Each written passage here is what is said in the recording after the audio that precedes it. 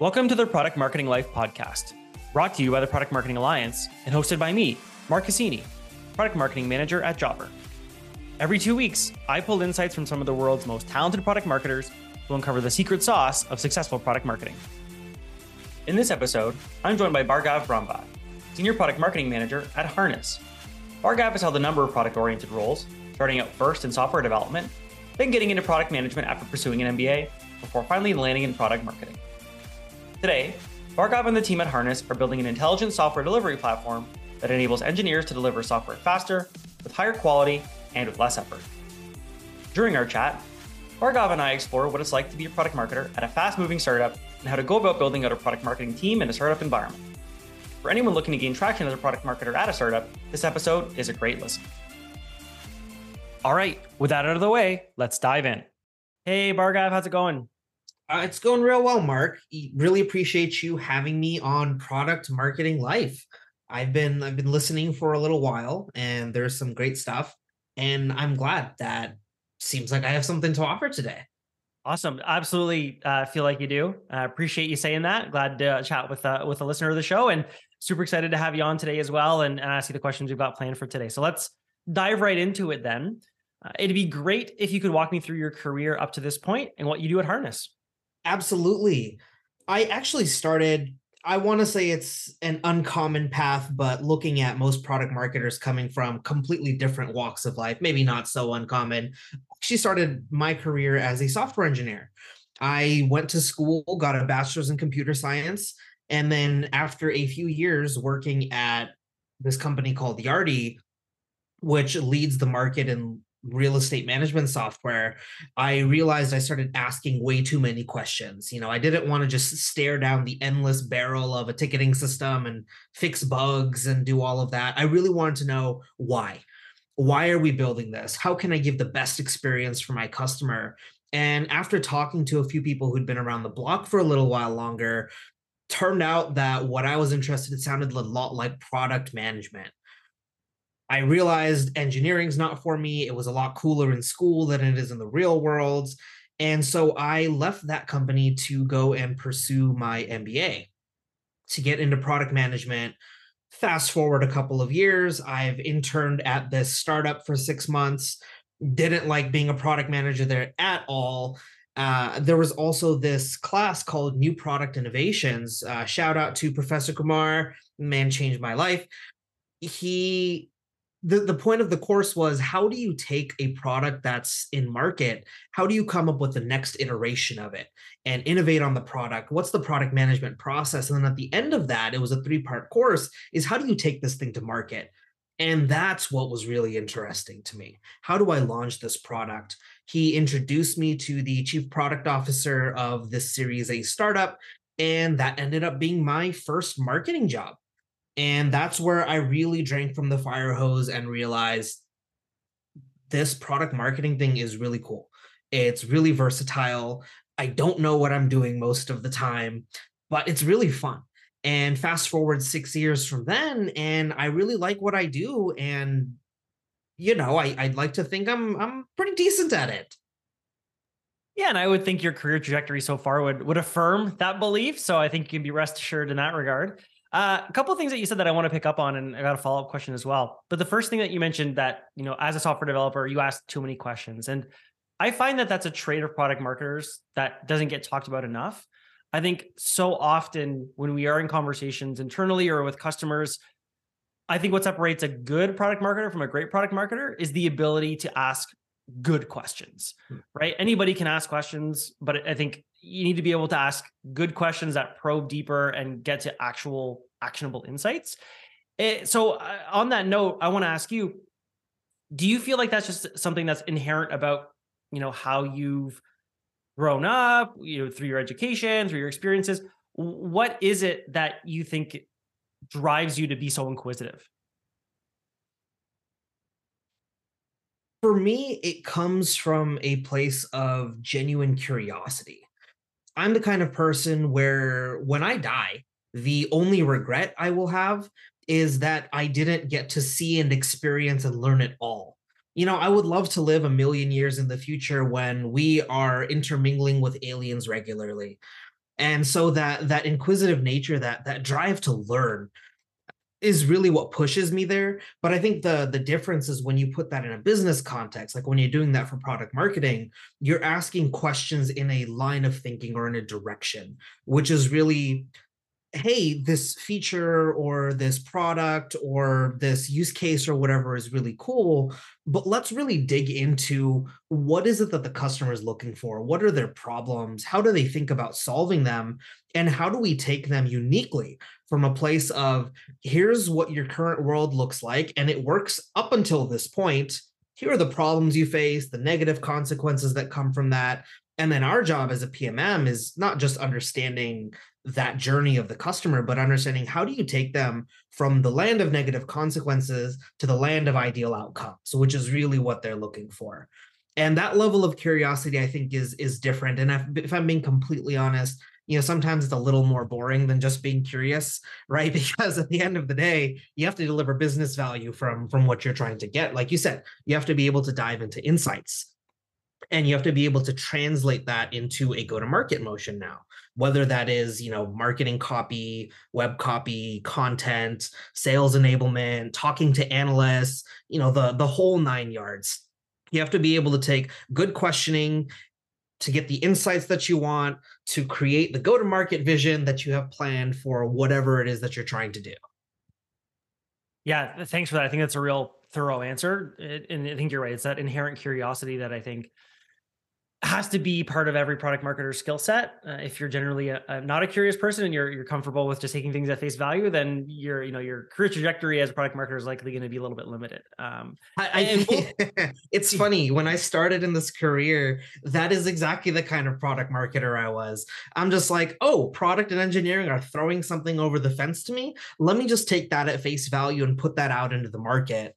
And it wasn't until, I really started getting more experience, right? Remember, I started my product marketing career reporting to a chief product officer who had no idea really what I should be doing. And so I learned to just take what they gave me and translate that into something we could sell. Right now, I take much more of the approach of, you can't be afraid to question your product and engineering team, right? Just because they want to do a launch doesn't mean you have to do it. You can always say, like, hey, I know you have these 1, 2, 3 other things coming. What if we were to bundle this up and tell this story instead? I know you're really excited about this feature, but I think it'll be way more valuable to the customer and ultimately to, pipeline and revenue if we do it this way. Yeah, I think you're right. I think oftentimes in the product marketing world, we focus on this relationship between product and product marketing as being this one that needs to be 100% aligned at all times. You need to have really strong relationships with your product manager.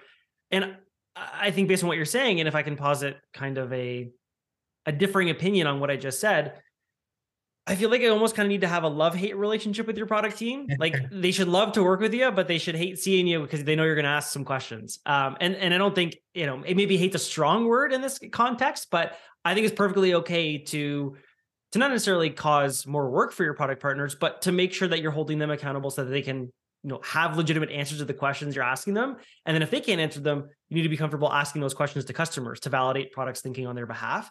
So yeah, I think that's an interesting way to frame it. And we'll get a little bit more into, your experiences, specifically working at startups, because that's going to be the main focus of our conversation today. But I did want to just quickly touch back on one thing about your specific career journey. And you mentioned this experience of being an intern as a product manager. You said it wasn't the best experience and something that actively pushed you away from the role. Would you say that was specific to your experience within that organization? And not to put anybody on blast in any regard, but is it more about where you worked, or was it the work that you were doing? And what was it that pushed you towards product marketing over product management? Yeah, I think there's two parts to that. One, just to answer your question straight up, I think it was the place I was working. It was a bootstrap company, and so we had no clue what we were doing or what direction we wanted to go. But I think the locus of control, or that sphere of influence that you have, really needs to be tight and defined. Right. I think one of the biggest things about being a product manager and being a good product manager is really being able to, being able to connect the customer and the engineering, and then coming up with and then driving that engineering execution in a lot of ways. I think early on, a lot of times, product managers in some ways act as engineering managers. And what the other part of that is, as I was taking this class, this new product innovation class, the product iteration and creation process was interesting, but it wasn't as sexy as I thought it would be. Right. I thought, I get to come up with these ideas, I get to flesh out what they look like, but it's actually very process oriented. And not to say that, product marketing can't be process oriented, but it tickles that creative itch in a different way for me. I like to think about, how do I communicate to a customer, not as much as what is a customer telling me and what can I build for them. I realized that those were two very different things for me. Yeah, I think that makes a ton of sense. And based on what you're saying, and I've observed this in my career as well, I think oftentimes not just product managers, but product marketing managers can be perceived to be within an organization to be more of a project manager than what they're Yes. actually meant to be doing. And I think that's where that kind of focus on process comes in is, hey, you're going to manage this development project from start to finish. This is the process we follow, whether it's agile, whether it's something else. And there's not a lot of flexibility and creativity that can, allow you to break out of that process. Unfortunately, I think to your point, like that's more of a company to company based thing and not necessarily true of all product management and product marketing roles. Because otherwise, Totally if that was the agree. case, why would we be here, right? So I think that's an element of it, and I'm sure that's a position that unfortunately a lot of product managers and product marketing managers find themselves in. And asking questions is a great way to get out of that. To tie it back to what we were talking about earlier and kind of push back on that perception. So yeah, I appreciate you kind of framing your experience and sharing that with me. Awesome. And at the end of the day, it really comes down to, can you build that strong relationship with your product manager? So it's not, you have this job, I have this job. What I've learned over my career and what's helped me get to what I'm doing today is being able to build really a symbiotic relationship there, right? Where sometimes they are just tossing stuff over to me, and you have to balance, what am I going to put out there to make my product team happy versus constantly pushing back and saying, I don't want to do this, or I don't think this is the right way. And once you start building that relationship, maybe we'll dive into it later, is you start to get your PM really valuing your input. And early on in their iteration process, they bring you in and say, hey, does this kind of make sense? And sometimes, you might even get to the point where you're saying, hey, this is what I think you should be building next, because it aligns with what the customer is saying, where the revenue is coming from, all of that sort of thing, right? You get to that holy grail of, as a PMM, I get to influence the product roadmap, which I think we hear a lot of, especially even in places like Product Marketing Alliance. There's a lot of, we should be influencing the roadmap, we should be driving enablement, we should be doing all of these things, but those don't come from day one. You have to do a lot of work to earn the trust and earn the respect to have those conversations.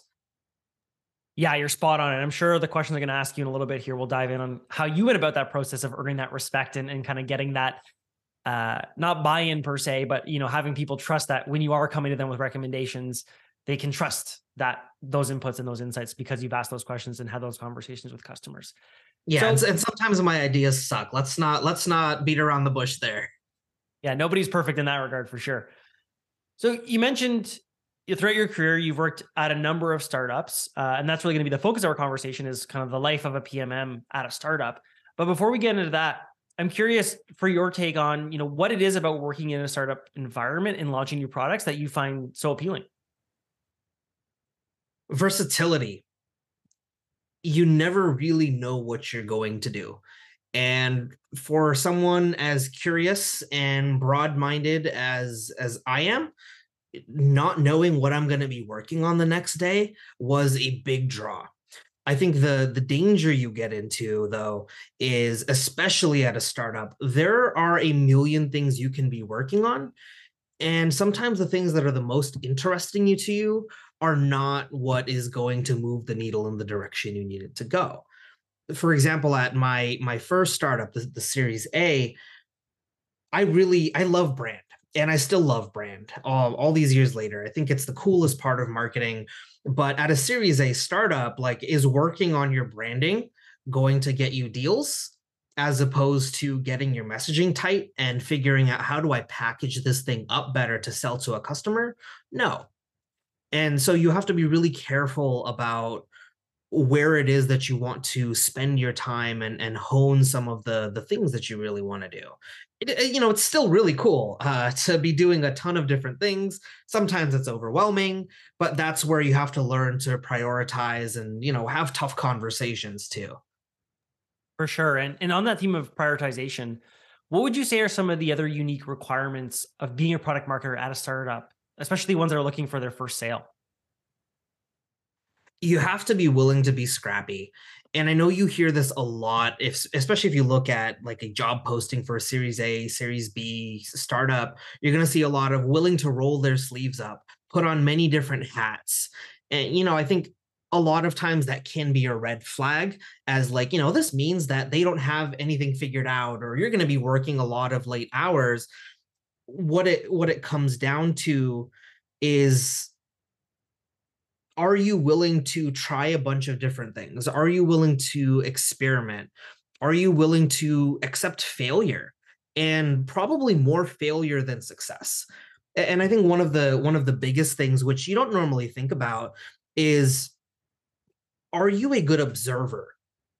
It's not just about, are you able to come up with the best ideas and campaigns and content? For me, at least, I found a lot of my success has come from saying, hey, I have this hypothesis.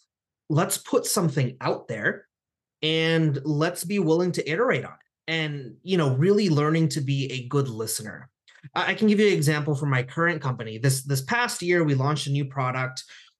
Somehow, within the last 12 months, we managed to go from $0 in revenue to $2.2 million in revenue or something like that.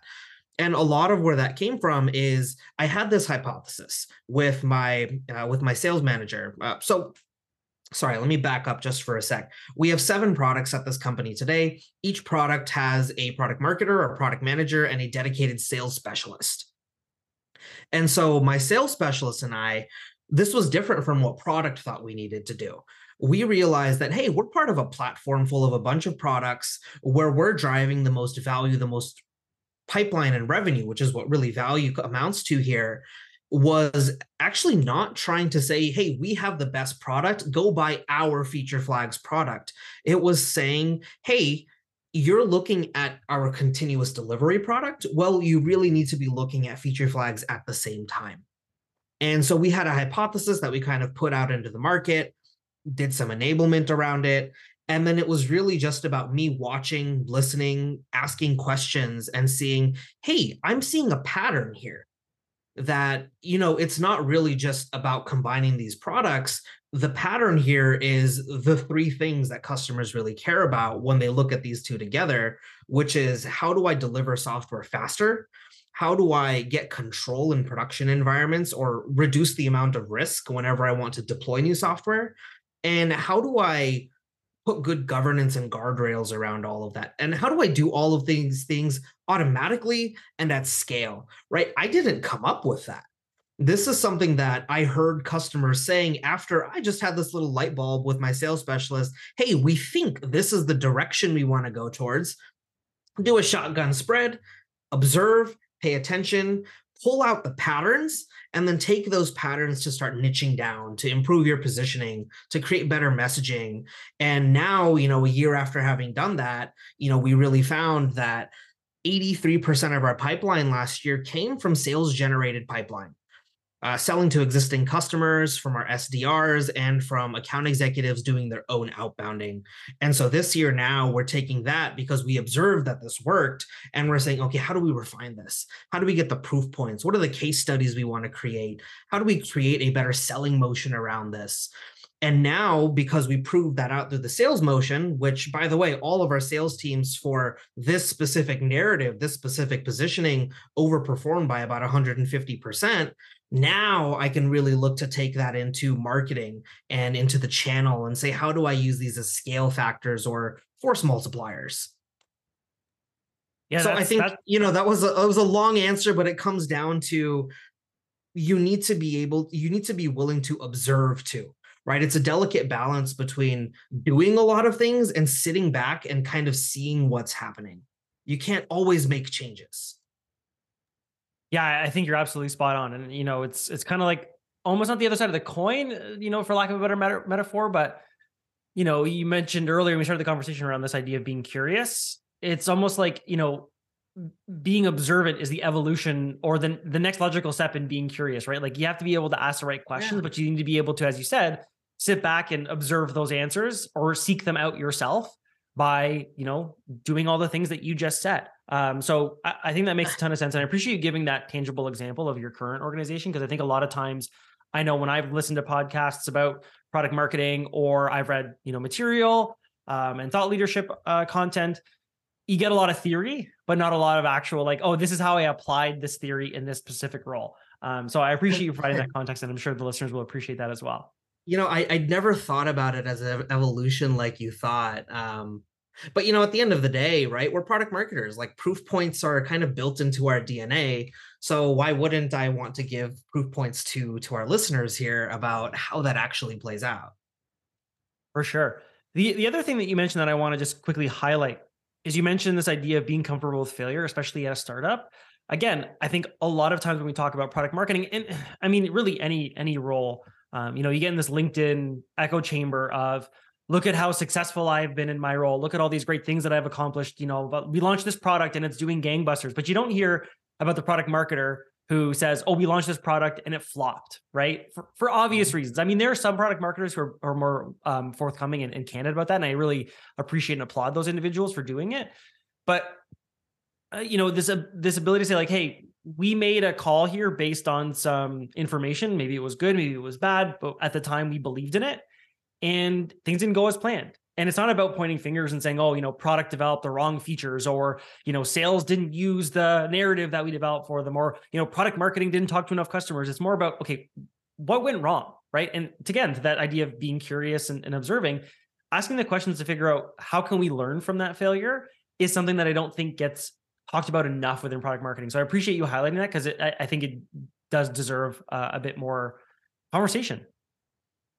Yeah, and just to add on to that, it's not just about recognizing that you might have messed up. It's you messed up in what context. And like you said, most importantly, at the end of the day, it's what did you learn and what are you going to do about it next? Absolutely. So Actually, if I can share a quick example, at Harness, when I started, the product that I was brought in on did flop. And the reason it flopped wasn't, like you said, because of the product features or anything. It was because we were going after the wrong customer base. We were going after this DevOps persona, which there was a hypothesis that, hey, DevOps is going to care about cloud cost management. Turns out they didn't really care. And so for the first 6 months, the product really struggled. And then once we started talking to non-customers and really understanding, hey, who cares about this problem and how do we shift to that? That's when it's really started to take off. And it wasn't like it took off overnight. It took 8 months before even our sales team internally was like, yeah, this thing makes sense. I'm going to go and sell this thing now. Yeah, again, thanks for providing that example. So I wanted to know my next question here. We talked about the experience of being a product marketer at a startup, maybe even a Series A, where you've got some funding, maybe bootstrapped, you've got nothing to work with, and this idea of having to wear multiple hats. So I'm curious then, what does that look like, or how does that change, I should say, when you jump to a company that does have founding, like the Series D that you worked at after leaving the startup earlier in your career? The biggest difference is the number of resources available, which is a double-edged sword. More resources means you can get more done. More resources also means that there are more things coming your way all the time. And I think that's the biggest difference. Yes, you can orchestrate bigger things, but it takes more time. Your iteration and your hypothesis, whatever your process is, has to be tighter, right? You can't just say like, oh, it's just me and it can just be in my head and I'll make it work on the page. No, now you have to bring multiple stakeholders in. You have to be able to flesh your thoughts out on paper or in a meeting, or to, to executives. That's one way of talking. To your product managers, you talk to them a different way. You talk to your sales reps a different way. You talk to your fellow marketers a different way. You have to be able to put that same message in 4, 5, 6 different contexts. And you have to be able to learn how to be effective in all of those contexts. Yeah, not an easy task by any means, as you know, as I'm sure you can speak to firsthand. I think the other thing that I just, if I can add on to that, is, I've experienced in my own career, working at an organization of around 100, so not small, but also not huge, to the organization I'm at now, Jobber, where we've got considerably larger team than that. And one of the things that I think is true of any company of that size is, yeah, you have a lot more resources, as you said, but there's also a lot more approvers that need to be engaged in conversation. There's more lines of communication and dialogue and meetings that have to be had. I know we like to think of this idea of moving to, a meetingless setup. And I know Shopify, as an example, is a company that's implemented that process.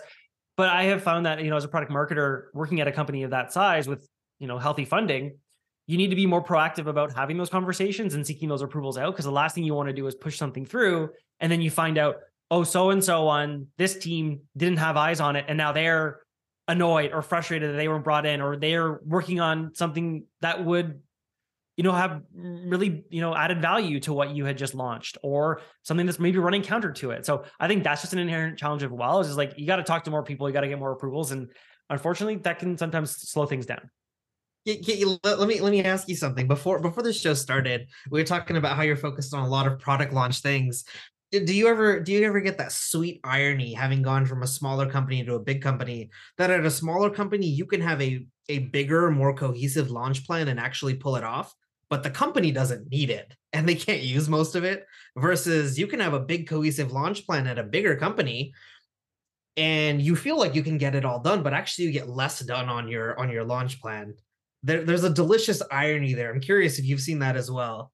Yeah, that's a fair question. Maybe I'm very fortunate in the sense that at Jobber, where I work today, we've got a really good go-to-market process in place, and we've got some really great go-to-market stakeholders where, I'm kind of at the point now when we talk about go-to-market, I'm informing kind of the strategy at a high level, but then leaning on, my channel partners across marketing, sales, support, and success, and going to them and saying, hey, this is a P1 launch. This is a P2 launch. This is what I'm thinking in terms of what we should do. But you're the experts in your channel and you know the customers from how they interact with you. What do you think we should be doing tactically based on the strategy that I've outlined? So I don't necessarily think it's a matter of me not being able to pull as much off. It's more, I have a lot more people I can rely on to do the things that, had I been at the smaller company, I would have had to do by myself. And I likely would have maybe had to cut some things or not do things as well as I could have had I had resources or more time to push through that bigger plan at the smaller org. Yeah. Clearly you have a lot of experience of how do you effectively pull in new stakeholders, get them to put skin in the game, and then help you deliver something that was way better than what you actually thought you should be doing in the first place. Yeah, absolutely. That's the optimal outcome. And I would say too, I think as product marketers, we often, get trapped because as product marketers, we are experts in go-to-market, and we think, well, these are my ideas and I validated them by talking to customers. And this is, I think this is exactly what we should be doing. But then at the same time, you've got to really align your channel partners and the broader go-to-market team, because they are experts, as I said earlier, in their channels. Like, they know the customers from that perspective through those touch points better than a product marketer ever would. So, I would say earlier in my career, I would have made the mistake of just saying, hey, these are the tactics, go execute. Now, as I've, been fortunate enough to have more experience and work at a larger company, I'm much more comfortable going to them and saying, hey, this is the strategy that I think makes the most sense based on the work that I've done and the research that we've conducted. But I'm not going to tell you how to do your job. You are experts in those spaces. You tell me what we think you should be doing, and we can have a conversation about it, and we can brainstorm and come up with new ideas. But I'm not going to go to my partners over in demand gen or in social and say, hey, this is the demand gen campaign we should launch. This is the social campaign we should be doing. Like, no, that's what they get paid to do. So why would I tell them how to do their job? Yeah, absolutely. We're all experts in our own fields. We have to figure out how to work together to get that best outcome. Absolutely. In the spirit of working together, this is a nice segue into my next question. I think oftentimes as product marketers, if we find ourselves at startups or Series A's as the lone product marketer, I think ideally, eventually get to a point where we can demonstrate enough value and the company has grown to a big enough size that we can say, hey, I need some help. We need to start building out a team. So I'm curious, in your career, how did you navigate that conversation around building out a product marketing team? And where did you meet resistance internally? Or on the flip side, where did you get support internally to move that conversation forward? Man, that's a tough question because there are a few ways you can typically get new headcount. I think the two most obvious ones are one, we're trying to deliver this value and I can't pull it off. Here's all of the things that are going to drop, right? The argument of I need more people because I can't get the job done. And there's the other side of, hey, I have this big audacious vision and I need someone that can go help pull it off. Or this research has shown that, for example, I should be going after this customer segment. Or, if we're talking functionally, like, hey, we have a big sales org and I need someone focused on sales enablement, which is the direction that I was going at my last company. You either way, you have to, like you said, there's going to be a push and pull, right? And so at my last company, a lot of the support I got was really from the product team because it was me, a lone product marketer at a Series D company, and 6 or 7 product managers. And they saw that in order to do the launches appropriately, to provide the right value, to really drive the metrics we were looking at, I needed help. That there was no way that in a company of, even at a Series D company, it was like maybe 200 people, that there was no way that I could manage all of that by myself. So I got a lot of support from product. But, that was separated from the revenue side of the house. I reported to our chief revenue officer at that company. And so product saying, hey, PMM needs somebody because I can't get this product stuff out. You can imagine instantly the question you get is, okay, well, how is that going to increase my revenue or my pipeline? And so what ended up paying off was we had hired a new demand gen director. And because she was directly tied to pipeline, early days, she was able to say, hey, I need PMM to provide me X, Y, and Z things. She had the ear of the CRO. And because of that, I was able to say, look, here are these 2 people that I need to be bringing in. You really want me to do a great job of sales enablement, and especially for the SDRs who reported to demand gen? Well, I need a person to help me go and do that. Like, I can't reasonably be expected to own all of the sales enablement, as well as provide all of the support to our digital and demand gen teams and run all of these launches. Meanwhile, we're an API company that has 8 different use cases that people actually buy us for, and I have to go and build out a go-to-market motion for each and every one of these. Like, I can't do all of that by myself. And I did try at some point just saying, let me put every single thing I'm doing into Asana, and they have a cool view that shows you how much you're overburdened or underburdened. And, I even showed like, look, just based on the pile of work that I have, there's no way I'm getting all of this done. But that conversation always turns into, well, let's prioritize. It's not, oh, let's hire you a person. It's, well, how many of these things are actually critical? And then once we got to the point where it was like, okay, look, we need to figure out 2 things. We need to figure out how to consistently enable the sales team. And we need to figure out which of those 8 use cases that customers care about we really need to build out. That's when I was able to get approval for a couple of contract roles. The mistake I made, though, is I agreed that these should be 3-month contract roles, and my budget wasn't huge. And so the 3 months were really eaten up doing less ramp than they should have. Right. Instead of, ramp might take 1 to 3 months, it was, hey, here's the fire hose. You have 2 weeks to ramp, and I need you to help me start delivering some stuff.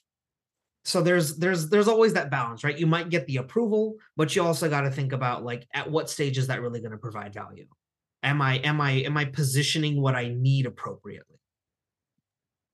Yeah, and I would imagine based on what you said, your experience as a product manager probably helped you kind of dissect all the things that you need to do and kind of list them out in Asana, as you said. And I think it's really smart to go about it in that way, much like you would kind of t-shirt size, a project or a sprint or a new feature. You could kind of apply that same approach to your asks of product marketing. And it's funny, as you were speaking, I kind of thought to myself, or smiled, I should say, because what you outlined is an experience similar to what I'm sure, I know I have, and I'm sure others product marketers have as well, is this idea of going to, senior leadership or your direct manager and saying, hey, these are all the things that I need to do. I don't have time to do them. This is how much it's going to take me. I just, there's not enough time in a day for me to do all of these things well. And the response is, well, let's just prioritize better. This is not a capacity concern. This is a prioritization concern. And I think for any product marketer listening who finds themselves in that same situation, I think if you can kind of heed what Bhargav just said about listing all those things out and kind of, scoping them, and in terms of time requirements, you can kind of shift that conversation back towards capacity and away from prioritization.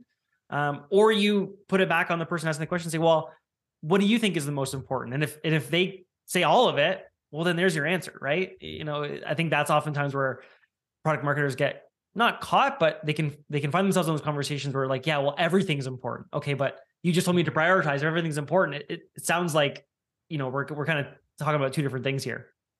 Yeah, and I think that gets to a point that maybe has been kind of a thread throughout this conversation is you need to be a good listener, but you also need to be a good listener / observer. You also need to be an expert at prioritization and constantly chipping it down to what is going to move the needle on the most important metric, because that is what is going to get you any sort of resourcing. 100%.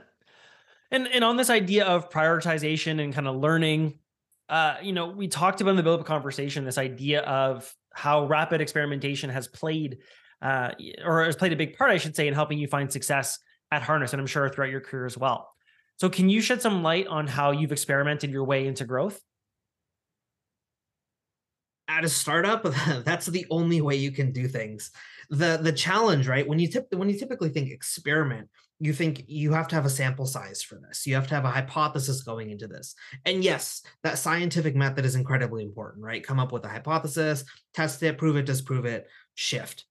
I think where you have to be careful about how you're experimenting, it also depends on the channel you're experimenting in.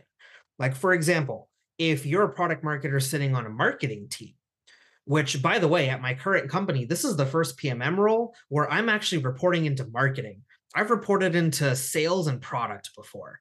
And so when you're experimenting in marketing, you have a lot of different levers. And so what's going to help you prove it out the fastest? Well, here at Harness, it's really been, let's test ad copy. Let's use our messaging, move that into ad copy. And every 1 to 2 weeks, right? We started with 1 week. We realized not enough data. We should do 2 weeks, saying, is this driving the outcome we're looking for? Is this driving the meeting? Is this driving people just signing up? Why are so many people signing up for this, but they're not taking a meeting? Is it the wrong person, wrong message? And so there's one way to experiment. The things that are harder to experiment with, and you have to be much more tight about, for example, is like partners and alliances. Typically, you might not want to experiment there as much unless you just have a really good relationship, because you're going to pull on the strings of business relationships, not just people relationships, but between the two organizations. Sometimes you get one shot to do the enablement, to teach the team. And if it doesn't stick, they're going to be like, why would we give you the time of day?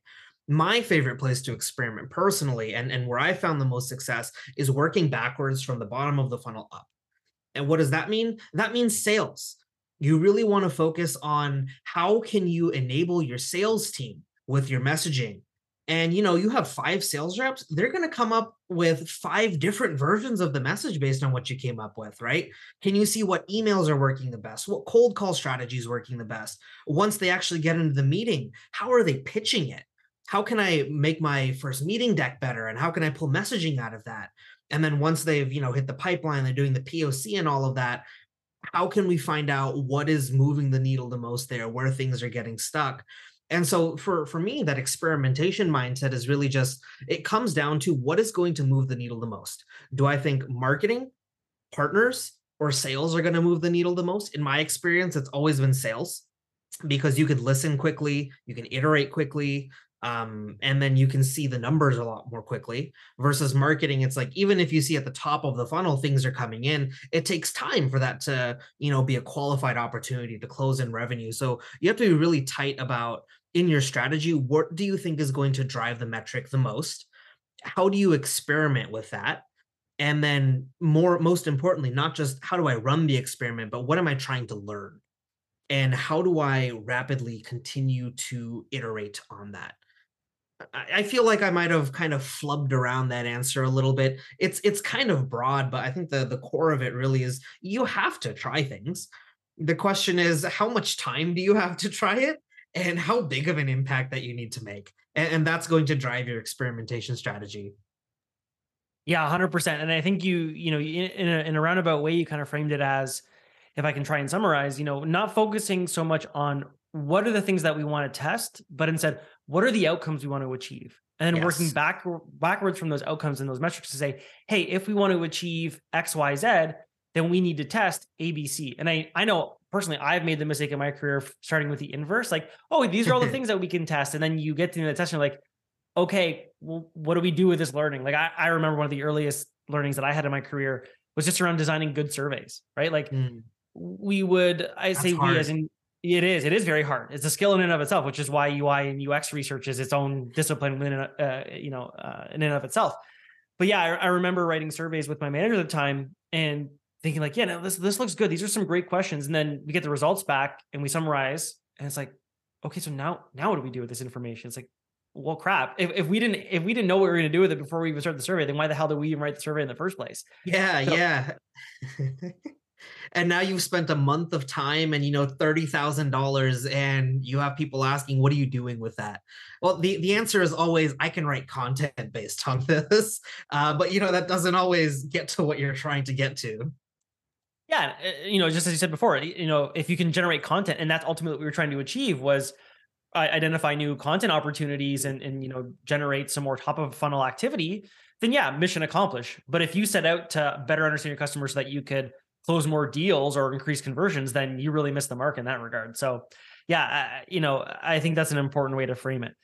Yeah, and I think this whole topic of like being a PMM at startups, and how do you go from zero to your first million, your first 5 million, your first 10 million? It really comes down to, let's be really, really outcomes oriented. And if you can tie it to the outcome, not only are you probably going to find you're more successful, but you're going to get way more buy-in from the people that you need to get buy-in from. And that's really hard sometimes. Oh, absolutely. So, oftentimes at startups or even at, series A, B, C companies, you find yourself as a lone PMM, which is an experience you said that you've had a number of times. So, I'm curious, what role then did mentorship play in your own product marketing growth? And how did you go about seeking out a mentor? The second part of the question is easier to answer, and this serves as a wonderful advertisement for Product Marketing Alliance, is there's a place you can go and request a mentor. You put in what you're looking for, and then you will be provided a mentor or a list of mentors that you reach out to. That's exactly what I did. There were 3 mentors listed to me, and now this has been about 2, maybe 3 years that I have built this relationship with my mentor. Shout out to Tim Hines. Tim, hope you're listening. I'm definitely going to tell you about the podcast. And, he helps me a lot. Once a month, still, we catch up. And sometimes it is just a catch up. A lot of times, we'll bounce ideas off of each other. Or when I do have questions, they end up being really hard questions for him now. He's still a better PMM than I am. So I love getting his feedback. But at the beginning, I just asked him a lot of questions about really learning to be a good PMM, because I didn't have a PMM manager. I didn't have a VP of product marketing or whatever who could teach me, or even a CMO. It was really about, can you teach me the best ways to do this? I have some questions. Is this the right way to do it? And now it's more questions about, I have this really complicated problem, and here's the strategy I'm putting into place. And can you help me with that?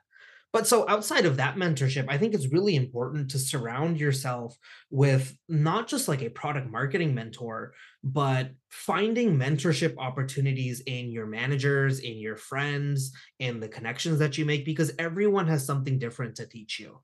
And again, for me, it comes back to, I like to think of myself as a good listener. And so even when someone isn't my official mentor, I always find opportunities to be mentored and to learn.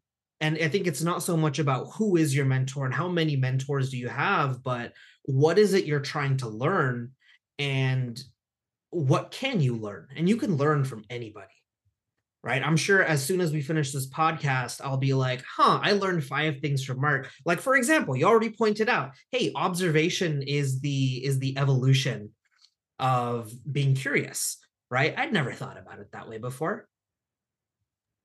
Well, I'm glad I could, drop a little bit of wisdom. I usually am on the receiving end of the wisdom, so I appreciate that shout out. And yeah, I think you're right. I think, oftentimes when you throw out the word mentor, I think some, especially aspiring or junior PMMs can kind of be put off and think like, oh gosh, what is this, person with 5-10 years of product marketing experience? What are they possibly going to want to do with me as someone who's not a product marketer yet, or maybe has a year? I think to bring it back to what we were just talking about earlier, if you can go into the relationship identifying like what are the outcomes that you want to achieve from that, that makes, I think, the relationship with the mentor that much more meaningful. I've been fortunate enough to be on both sides of the mentorship or experience, and I know I've been able to deliver a lot more value with a mentee if they've come to me saying, hey, I'm coming to you for XYZ, and I want to, at the end of these 5, 6, 7 conversations, I want to achieve this goal. And then you frame the whole mentorship relationship around it. I think where I've seen some past mentee relationships fall off is they reach out and they say, hey, Mark, I'd love to chat. I want to learn more from you.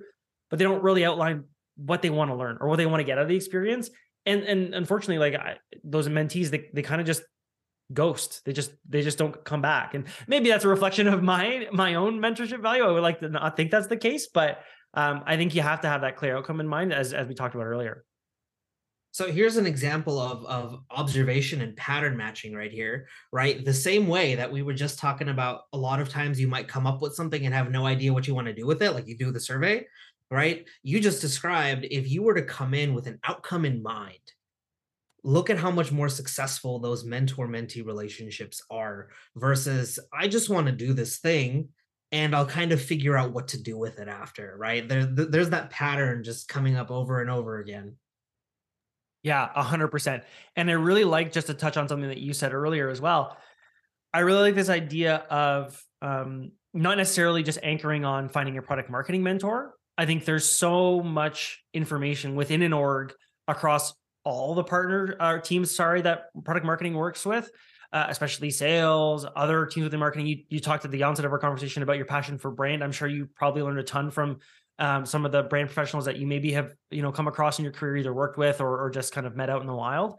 And yeah, so, like I said, it's easy for product marketers to get stuck in their mind, well, I want to learn from the best product marketers. You can actually learn a lot from people in sales, people in demand gen, people in product. And I think it's about getting outside of the product marketing echo chamber that can happen sometimes on LinkedIn or even within the PMA to really level up your skills and move beyond just what it takes to be a great product marketer, because there's a lot of information out there that and knowledge that you can learn from others. Yeah, look, man, we are the ultimate generalists in an organization. So as generalists, shouldn't we be seeking out and be curious about general knowledge, right? If you can learn from sales, marketing, partners, executives, whoever, that's just going to make you a better PMM, right? If you have to talk 6 different languages to 6 different sorts of people in the organization, shouldn't you be learning from them? What they think about, what you should think about, all of those sorts of things? It seems like we're coming full circle here, right? It comes back to curiosity at the end of the day. I love when a conversation just, circles back in on itself. It's a perfect way and a fantastic segue to my last question. Bhargav, this has been a great conversation. I've learned a ton. It sounds like I've been able to, as I said earlier, drop some wisdom, which is a rare occurrence, but one that I'll enjoy nonetheless. But yeah, before I let you go, I'll ask you the question that I've been asking all my guests more recently. And, that is, what's an area of focus in the realm of product marketing or close to it that you think product marketers will have to pay extra attention to this year, more so than in previous years? The theme really going into this year from all organizations is do more with less, be more efficient. And I think where product marketers should focus, especially for those of our listeners who are at startups or building products from the ground up, is your unit economics. And what do I mean by that? It's about get really tight about what is driving the needle. For example, I always focus on the sales side. So I always like to start with what are my win rates? What kind of products am I attaching to? What's my ASP? How quickly are deals moving through the funnel? What is my breakdown between these different sorts of segments? And really finding the things that stick and work. And yes, you're going to find 5, 10 things. Like even with the product I'm working on now, Feature Flags, this year I have the opportunity, I'm not going to spit stats at you, but like I could go after industry marketing by industry. I could go do that by enterprise versus commercial. I could do that by, should I lean into these individual products? Should I go after developers? But it really started with, we need to get really tight about, can we find one story? Can we find one strong position in the market where we can really niche down and win? Right? We're competing right now against the biggest incumbent in the market. They're really the only vendor that matters significantly in the market. And coming out of last fiscal year, we have a really defensible market position that they can't touch now, right? And our unit economics are incredibly strong. And I think when you do that, you're not only able to drive the right outcomes, but you're able to continue to optimize that, make that better, which will free you up for the cool things that you want to do. Because no one cares about the 5 cool ideas that you have when you're not hitting your pipeline metrics, when you're not hitting your revenue metrics. Once those are set, that's when you're freed up to go do the cool stuff. Yeah, 100%. And building off this idea of doing, more with less, it seems like every other week there's, layoffs happening at companies across all different sectors. And, Fortunate. it's very unfortunate. And I think the best way as a product marketer to not necessarily guarantee, but to firm up your own, career security and your job security is to attach yourselves to the value and like specific metrics, as you kind of pointed out, right? This idea of, where can I impact the unit economics of the business in a positive way? So that way, at the end of the quarter, at the end of the fiscal, you can say, hey, I, as a product marketer, was able to have a positive influence on these, 1, 2, 3 core metrics, as opposed to, like you said earlier, hey, I came up with these 5 great ideas this year. Like, what do you think at the end of the day is going to help you keep your job? Ideas are great, but at the end of the day, businesses care about the numbers and the metrics that you're able to move and the quantifiable value that you're able to deliver on. Yeah. And that's where I've niched down, right? Every time anyone reaches out to me on LinkedIn, it's to go build a product or a market from scratch. And I'd like to think that, amongst the 50 things I list on my LinkedIn that I've accomplished, it kind of comes out, right? That I really focus on, how do I find the one thing that we do really well? And that's how you go from 0 to 1. From there, that's when you can start experimenting and building things out. But, things are always going to break and you're going to have to go back to ground zero. And you can't be afraid of that. I love being operational and doing all of these things, but sometimes you just got to go back to, that's not working the way it was working 2 months ago. I have to go and fix that now.